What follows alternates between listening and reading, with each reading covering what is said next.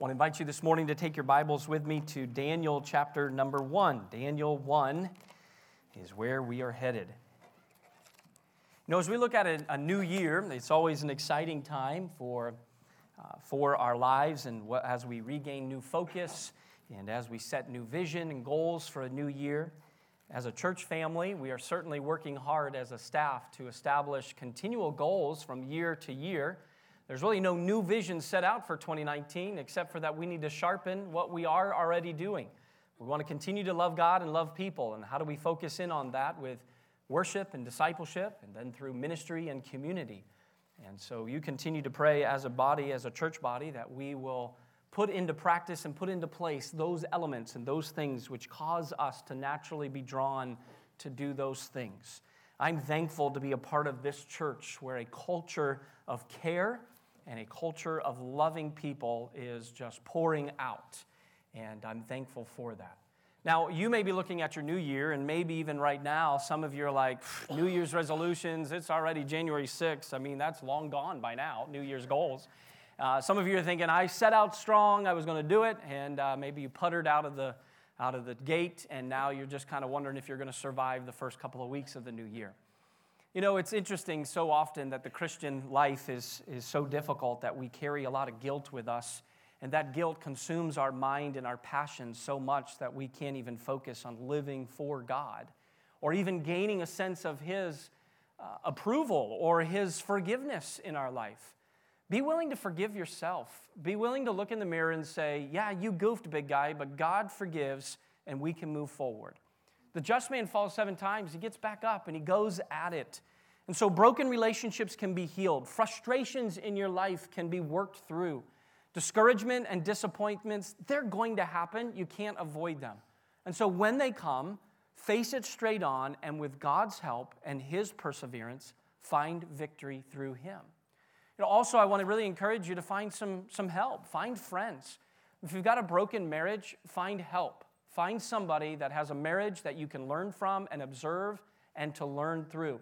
If you're having difficulty with your kids, hey, find somebody that can look at biblical principles with you and help you to go through some things that God will strengthen your mind with.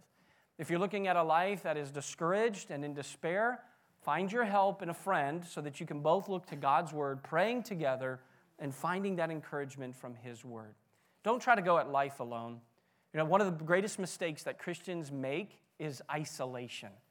We feel like we're the only ones, and we think that we're the only ones that have goofed, or we're the only ones that are in this bad shape. And we think that everybody else who's all prim and proper sitting in the auditorium has it all made and all together. That husband and wife that are sitting close together and smiling at each other, they just had a major blow up this morning on the way to church. And they're trying to hide it from you, and most of the time they do a very good job at that. Then other people, they're just trying to make it day in and day out, and we're good at fooling each other. So look at each other and realize that we're all in this Christian life together, struggling one day at a time, striving to be more like Jesus Christ. We can see victories in this new year. You look at 2019 and you say, God, this is the year that I take steps forward in my walk with you. Doesn't mean you're going to be perfect. Doesn't mean you're going to have great success in every area of your life. But it does mean that you're going to submit yourself and be moldable and humble to Him. And He's going to give you victories that you never thought possible. That comes with a life that is fully consecrated to Him. So that's all a side note today. We're going to go to Daniel chapter 1 with some other thoughts. But that was something that the Lord encouraged my heart with this morning. I really wanted to share that with you as well. So this morning we look at Daniel chapter 1. Even with some of these new thoughts going into the new year. Last week we looked at Isaiah. We talked about how we need to look past our past. Understanding that there's some things that are dragging into the new year. We need to amputate it, cut it off, and realize that's over. This is a new year, the new me, and a new vision, new goals. So we got to look past that. But then we also need to find ways to celebrate the victories in our life. And now all of that kind of comes together with today in Daniel chapter 1. Now when we look at Daniel chapter 1, this is a familiar story that many even in here, you probably saw this on the flannel boards of your Sunday school class 25, 30 years ago. Maybe this is a story that you saw acted out in junior church when you were a kiddo. Or some of you have taught this story, you've studied this story, and it's a familiar story. Now, for others in here, you're thinking, wow, what is this that everybody else knows about? Well, you're not alone. There are several in here who are thinking, okay, what is this story that we need to hear? So Daniel chapter 1, verses 1 through 8 is going to be our text this morning, and we're going to look at some really important truths that kind of carry on into us today, into our Christian life. How do we see victories in our life today in order to find ourselves moving forward with God and not falling backwards? Now, all of us in here would freely admit that we're in a world and in a society that wants to squelch our faith. We're living among a culture that wants nothing to do with God's church and God's people. Now, there is a sugarcoating that's taking place that's trying to say, we'll take a little bit of your Christianity or your religion as long as you allow me to dump my 5-gallon bucket of nastiness all over you, and you have to take it. And that's just the culture and society that we live in. So we have to be vigilant, we have to be aware, we have to be concerned, and honestly, with the devil, we need to take it personally. Because the enemy, the devil, is seeking to destroy us. He wants to destroy our marriages. He wants to destroy your family. He wants to destroy your relationships. He wants to destroy your home. He wants to destroy your very life. If you're a follower of Jesus Christ as a Christian, well, then you understand that the devil has lost you for all eternity. So he's going to do everything in his power with his army to cause you to be ineffective for God's work and for God's glory. And unfortunately, there are too many Christians who are allowing that ineffectiveness to be in their life, and they're not being used by God. They have allowed the culture to shape them. They have been conformed to whatever it is that the world wants to pass them on by. So, when we look at Daniel chapter 1, we're going to find a tremendous example of how there was a man and 3 friends who stood firm in what they believed, and they were not going to waver from that. And so let's look in Daniel chapter 1, and we'll find our text today here in this first verse. In the 3rd year of the reign of Jehoiakim, king of Judah, came Nebuchadnezzar, king of Babylon, unto Jerusalem, and besieged it. And the Lord gave Jehoiakim, king of Judah, into his hand with part of the vessels of the house of God, which he carried into the land of Shinar to the house of his God, little g, and he brought the vessels into the treasure house of his God, false deity. Verse 3, and the king spake unto Ashpenaz, the master of the eunuchs, that he should bring certain of the children of Israel, and of the king's seed, and of the princes, children in whom was no such thing, and the tongue of the Chaldeans. So the cream of the crop they are to pick. Verse number 5, the king appointed them a daily provision of the king's meat and of the wine which he drank, so nourishing them 3 years, that at the end thereof they might stand before or serve before the king. Verse 6. Now among these were of the children of Judah, Daniel, Hananiah, Mishael, and Azariah, unto whom the prince of the eunuchs gave names. For he gave unto Daniel the name Belteshazzar, and to Hananiah of Shadrach, and to Mishael of Meshach, and to Azariah of Abednego. But Daniel purposed in his heart that he would not defile himself with the portion of the king's meat, nor with the wine which he drank. Therefore he requested of the prince of the eunuchs that he might not defile himself. This morning we're going to look at this text of Scripture. We're going to see Daniel, his 3 friends that we know as Shadrach, Meshach, and Abednego, how they stood firm in what they believed. They would not back down from it. And so this morning we'll look at All Rise, Daniel chapter 1. Father, as we jump into this passage this morning, we admit that we need you today. We come as just really normal people. There's nothing very super about us. There is nothing extraordinary about us other than our story of grace from you in our life. So we all have day in and day out struggles that we try to do our very best to find victory in you, and we live those lives to your honor and glory. But as we sit in our pew and chair today, we just come depending on your strength and guidance with this message. So Lord, I pray that this would not just be some time of speech or time of order, but that this would be a time of delivery of your spirit, of your message to our hearts. And so may we be humbled and may we be open, moldable, ready to hear from you. If there be an area in our life that needs to be fine-tuned, that needs to be chiseled away or needs to be tweaked, that we would find it in ourselves to humble ourselves before you and willing to change, to be more like your Son Jesus. Bring conviction to our heart and bring us to a place where we would be obedient, not just being a hearer of the word, but being a doer, and that we might apply your truths to our life today. For we'll praise you for it, give you all the honor and glory for what you and only you can accomplish. So we pray this in your Son's holy name. Amen. So right away, as we jump into this passage, we know that there's a lot going on with Daniel and his three friends. Last week when we studied the book of Isaiah, we saw that the nation of Israel had been split up into a northern and southern region. The north was called Israel, the southern region was called Judah. And this was going on for many, many years. And finally then, Daniel comes into the scene in this book of the Bible, and we find that now Judah is going to be taken and besieged by Babylon. Last week when we studied Isaiah, we knew that Isaiah was giving the prophecy from God that God was going to bring judgment to the people of Israel and that they were going to be taken into captivity at some point, and that when they were taken into captivity, that God was still going to be sovereign on the throne and in control, but that they would need to submit themselves to God's will and God's way. So now here we are, we rush ahead maybe 80, 90 years, and we find that now Daniel is living in this time.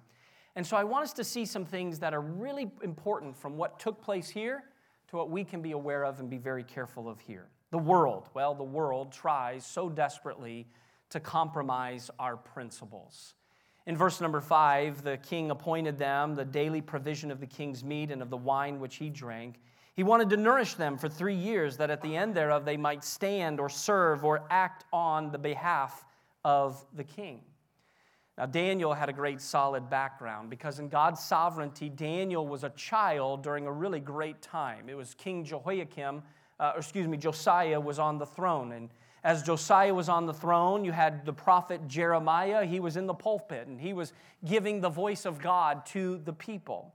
And so you had Josiah, Jeremiah, things were going well for Judah, and things were being God-honoring because in the 8th year of Josiah's reign, to purge Judah and Jerusalem of all the idols, the false gods that they had gathered and they were worshiping and they were following and they were trusting in.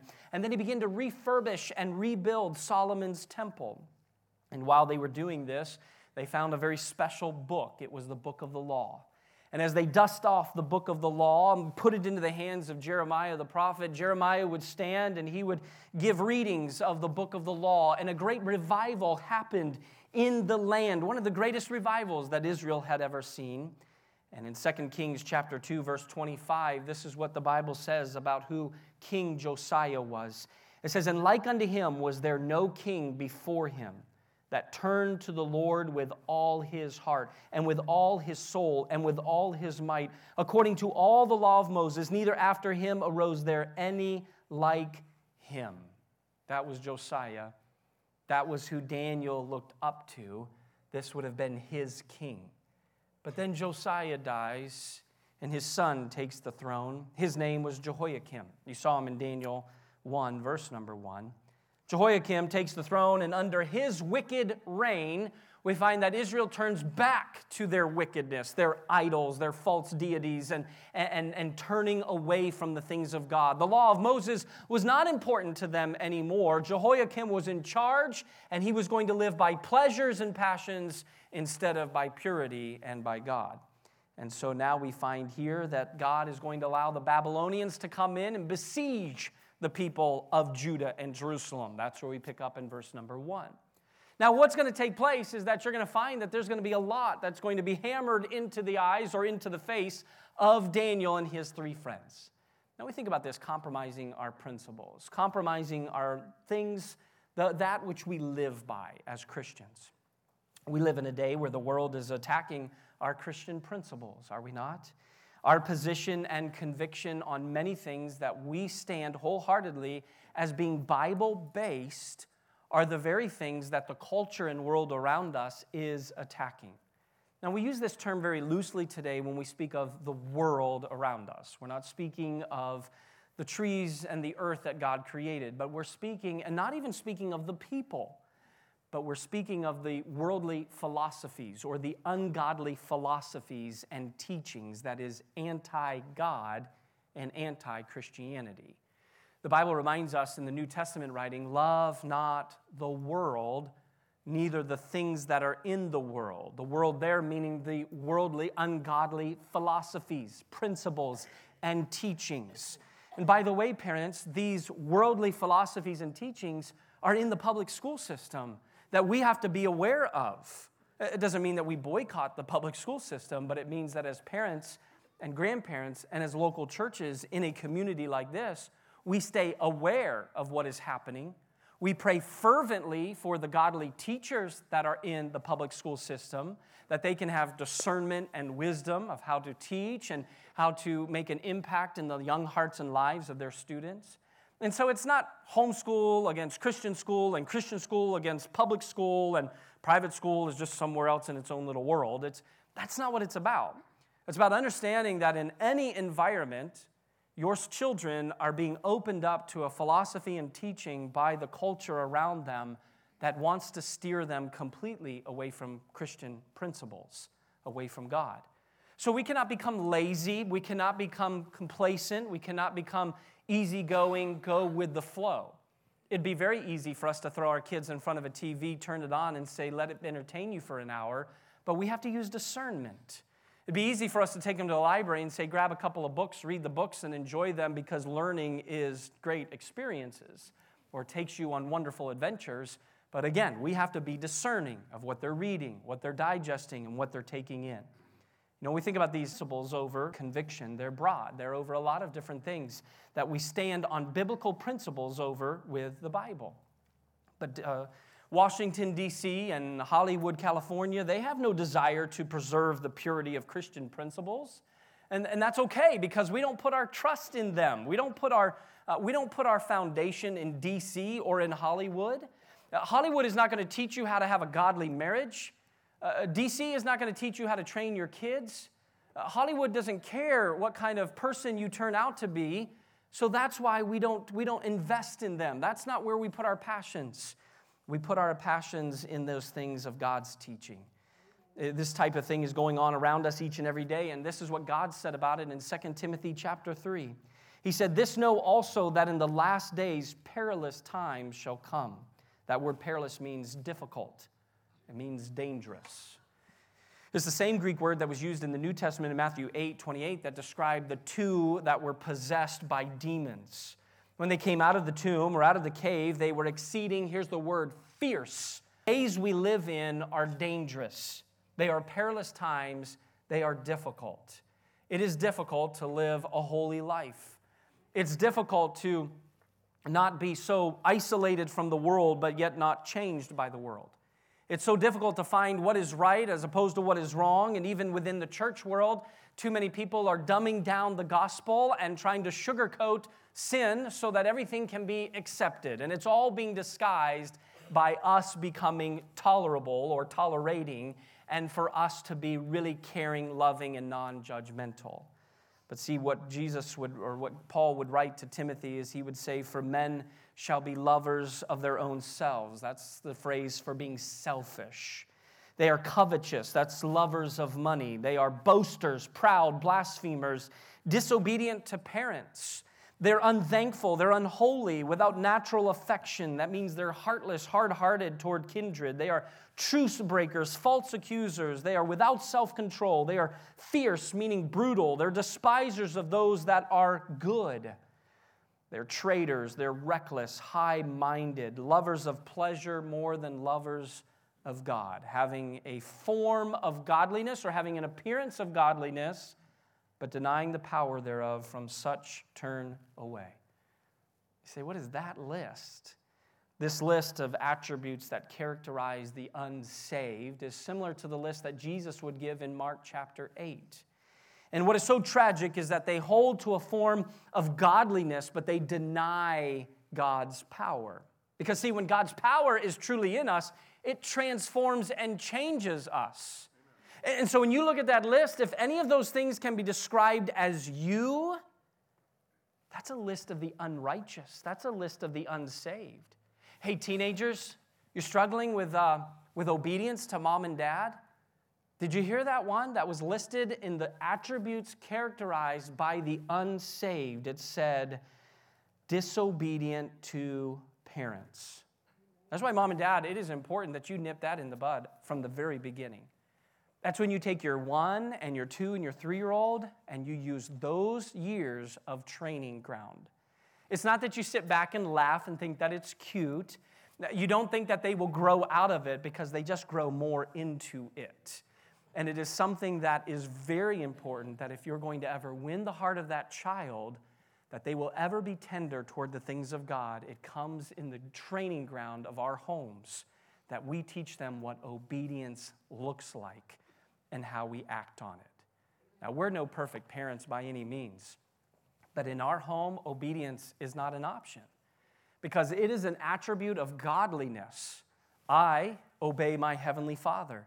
And if I choose to disobey my Heavenly Father, consequences come.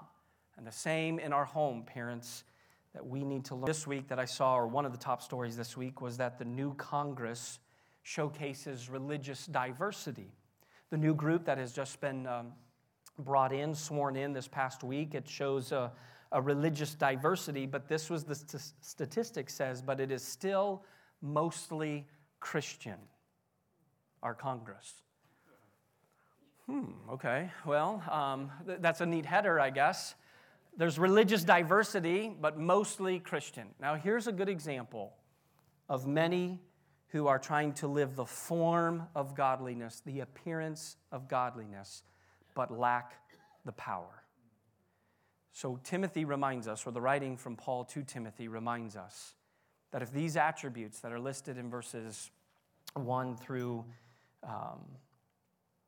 5, if these are characterized of our life, we're just living this appearance of godliness, but we lack the real power that lives within us. That's the world that compromises our principles, and we have to be careful. You know, also the heart affects the belief, and the belief affects our action. I believe, and then my belief will cause me to act out on it. That's why in Discover Parkway we say that doctrine is what breeds or propels our duty, the way we live, because it is what we believe causes us to live the way we live. And if you're not willing to take God's word for what it is, and you want to be separated from that and you'll live your way, then you will choose to live a life of no power working within you and a life separated from God. The verse says, lovers of pleasure rather than lovers of God. And there are too many people in this world that are trying to live the form and appearance of godliness. I'll take my Christianity label, but they're lovers of pleasure instead of lovers of God. Because God clearly put it, if you love me, you will keep my commandments. And God's commandments are very clear to be lived by. So we're in a dangerous, difficult time. And we must be discerning, we must be protective, we must be spirit-led, we must be active, and we must be alert. Parents, men, you're going to find this resource this coming week. Here's a website, pluggedin.com. Pluggedin.com will give you guidance on your entertainment choices. It will let you know what is in these movies. It'll let you know what are in these TV shows. It'll let you know what's in the music. Always go to that. Mary Poppins. We still wanted to find out what is in Mary Poppins. What will come out of the mouth of that wicked Mary Poppins, right? So we're always checking Plugged In. What is it that our kids are going to be exposed to? So that's a great resource, pluggedin.com. And by the way, be willing to look at it with an open heart and say, this really isn't something that I want my kids to be exposed to. This is not the content. It gives you sexual content. It gives you language. It gives you the other things that are going to be very questionable. And don't think that you're training your kids to be discerning. Okay, because a 9-year-old is not discerning. I can guarantee you that. And so there are other ways that you will train them, not to keep them in a bubble for the rest of their life, but to help them to see that there are forms of entertainment that are pointless and useless to fill our mind as a lover of God in. So don't be tricked by lovers of pleasure. Be passionate about the things of God. Parents, we're responsible. Teens, college students, develop a biblical worldview. Teenagers, some of you in here, you have things in your life that you just love so much. It takes your time, your energy, and your passion. And if you start to dissect it and look at it, it has nothing to do with God. It has everything to do against Him. So design a biblical worldview. Also to our grandparents, be praying. Don't be critical. Be prayer warriors. Pray for those kids, those teenagers, your family. And then as a church, we must pursue the integrity and purity of the gospel and of the truth of God. Secondly, in verse number 7, not only do they look to compromise our principles, but also change our identity. That's what they did with these 4 men. Daniel's name means God is my judge. And the king changed it to Belteshazzar, meaning Bel, false god, protect the king. Then Hananiah, his name meant the Lord is gracious, changed his name to Shadrach, which means command of Aku, a Babylonian god.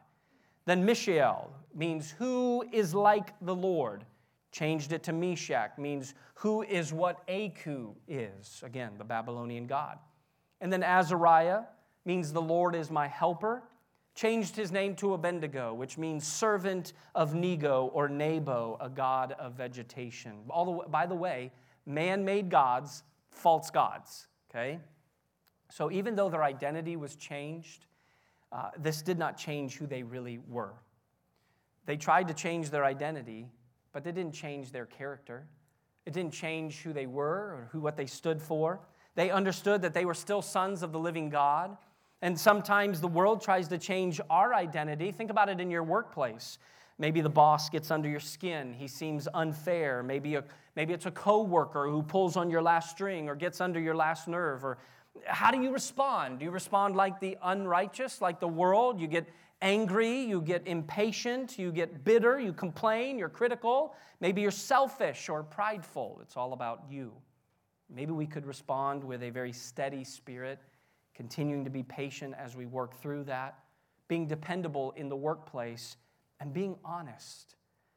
Maybe for school, students in here, college, high school, middle school, friends will tempt you to engage yourself in something that you know is wrong. And teenager, when you do dumb things, don't think that you can just blame it on the fact that you're just a dumb teenager, okay? That doesn't work all the time. Now, you may can fool once or twice, but you have the opportunity to be led by the Holy Spirit.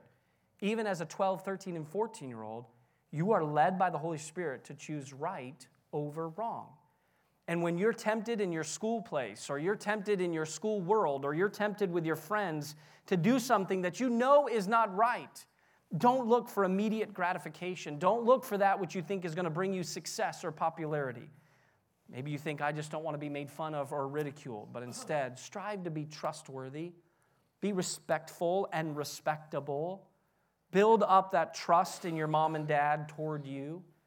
And then for all of us, we all have friends, we all have peers, we have people that we enjoy being around.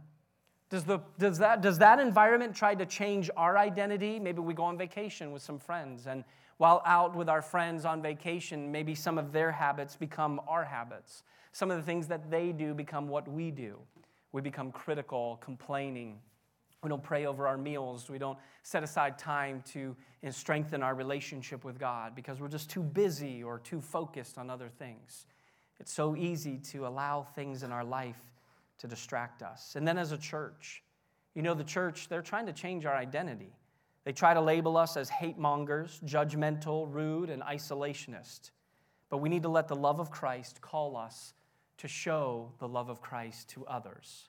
That doesn't mean we sugarcoat anything or turn a blind eye, but we can be gracious, we can be kind, and we can be caring.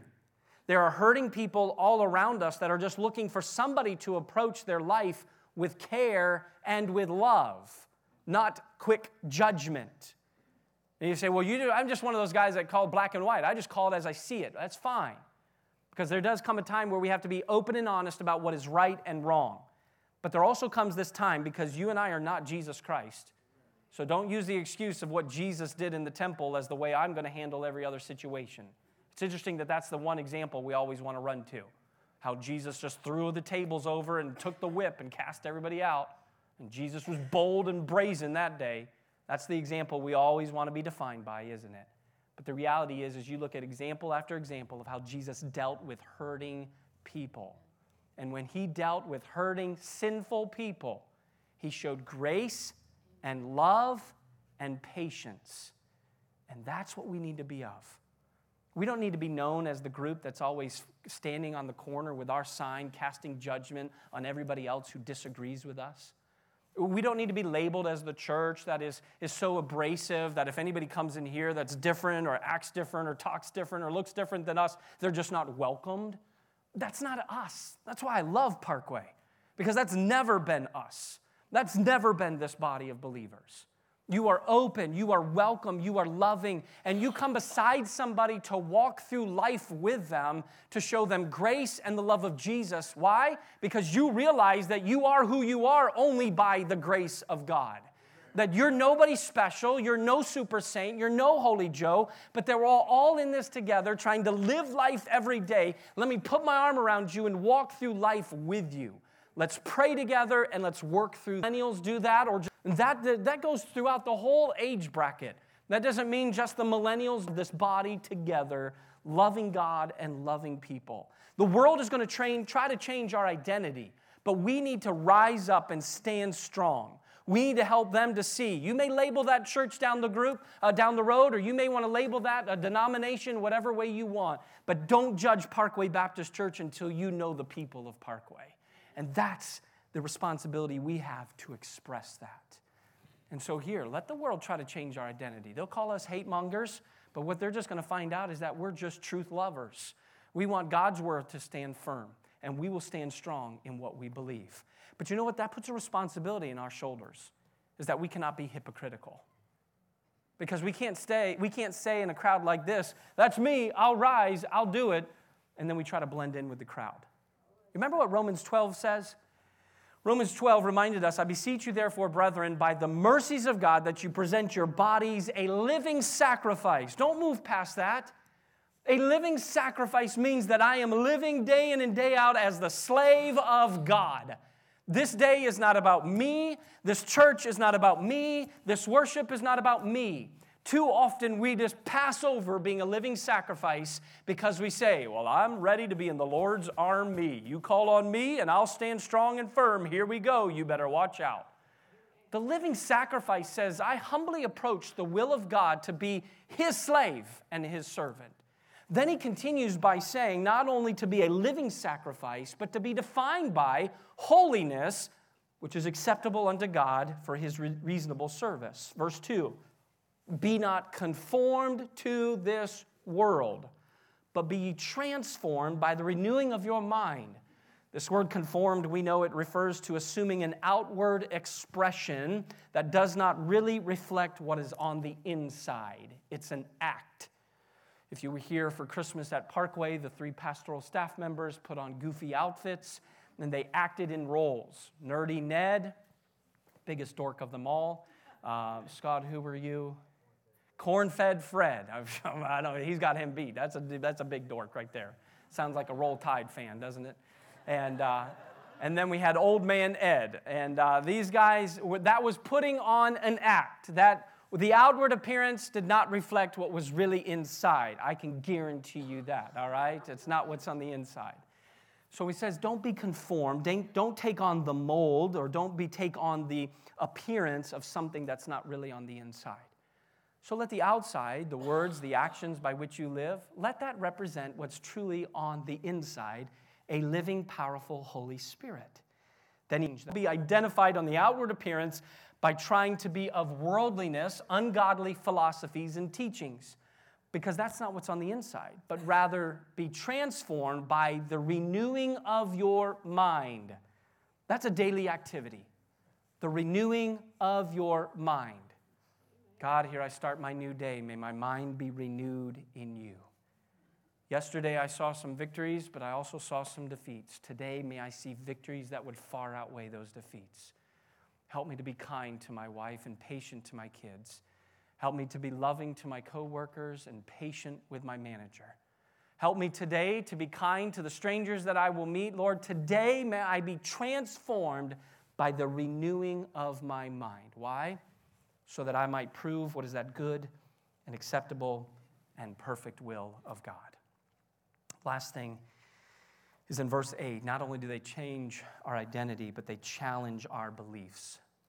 In verse number 8, Daniel purposed in his heart that he would not defile himself. This is the true choice of a champion.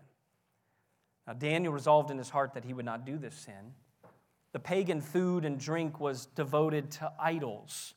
The meat, the king's wine would have been dedicated to false deities, to false gods. They would have been dedicated as a sacrifice or as an offering to these false gods.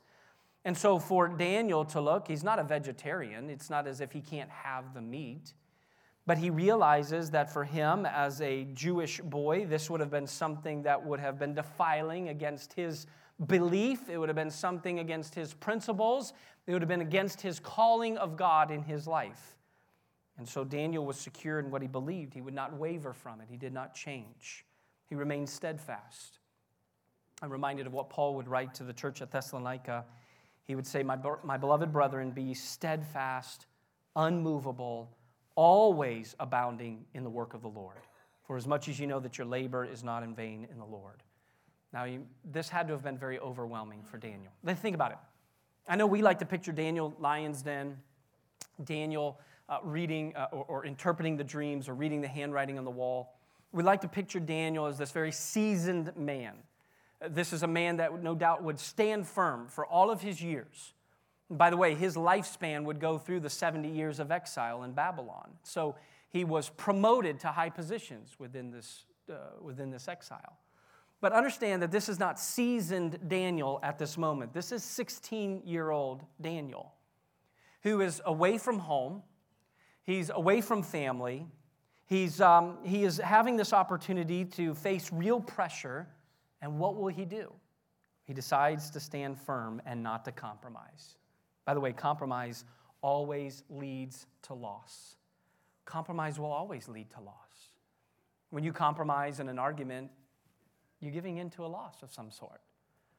When you compromise in a situation, you're giving in, you're giving up, and you're losing out on something. There's so many principles in life by how we live that this is really important for us not to compromise. But in our spiritual world, we cannot compromise because we will always lose. The church cannot compromise because we will always lose. That's why it's important that we understand what we believe, developing a biblical worldview on topics like the virgin birth, creation, shedding of blood, the death of Jesus Christ and the resurrection, salvation by grace through faith, and the imminent return of Christ for the church, eternal security for our salvation, and then all of the things that we're facing in society today. We can find that if we just have a conversation with somebody about abortion, homosexuality, and we talk about divorce and some of these issues that are really pertinent in a very growing, corrupt society, that you will raise the hairs on the back of somebody's neck. You will quickly spark some interest. And usually it's not going to be a smooth conversation. Several years ago on preciousness of life in the womb from Psalm 139. And there were churchgoers, church people, who in the form of godliness found it appalling that we were against abortion. And so that's real. That topic is real. So as a church, we have to know what we believe and why we believe. It's not because it's some statement that was in a 1980 version of the Constitution. That's not the case. It's always looking to see how we are prepared and protected from God's word for the society and world that we live in today. So we know that Daniel was challenged, but he purposed in his heart that he would not defile God.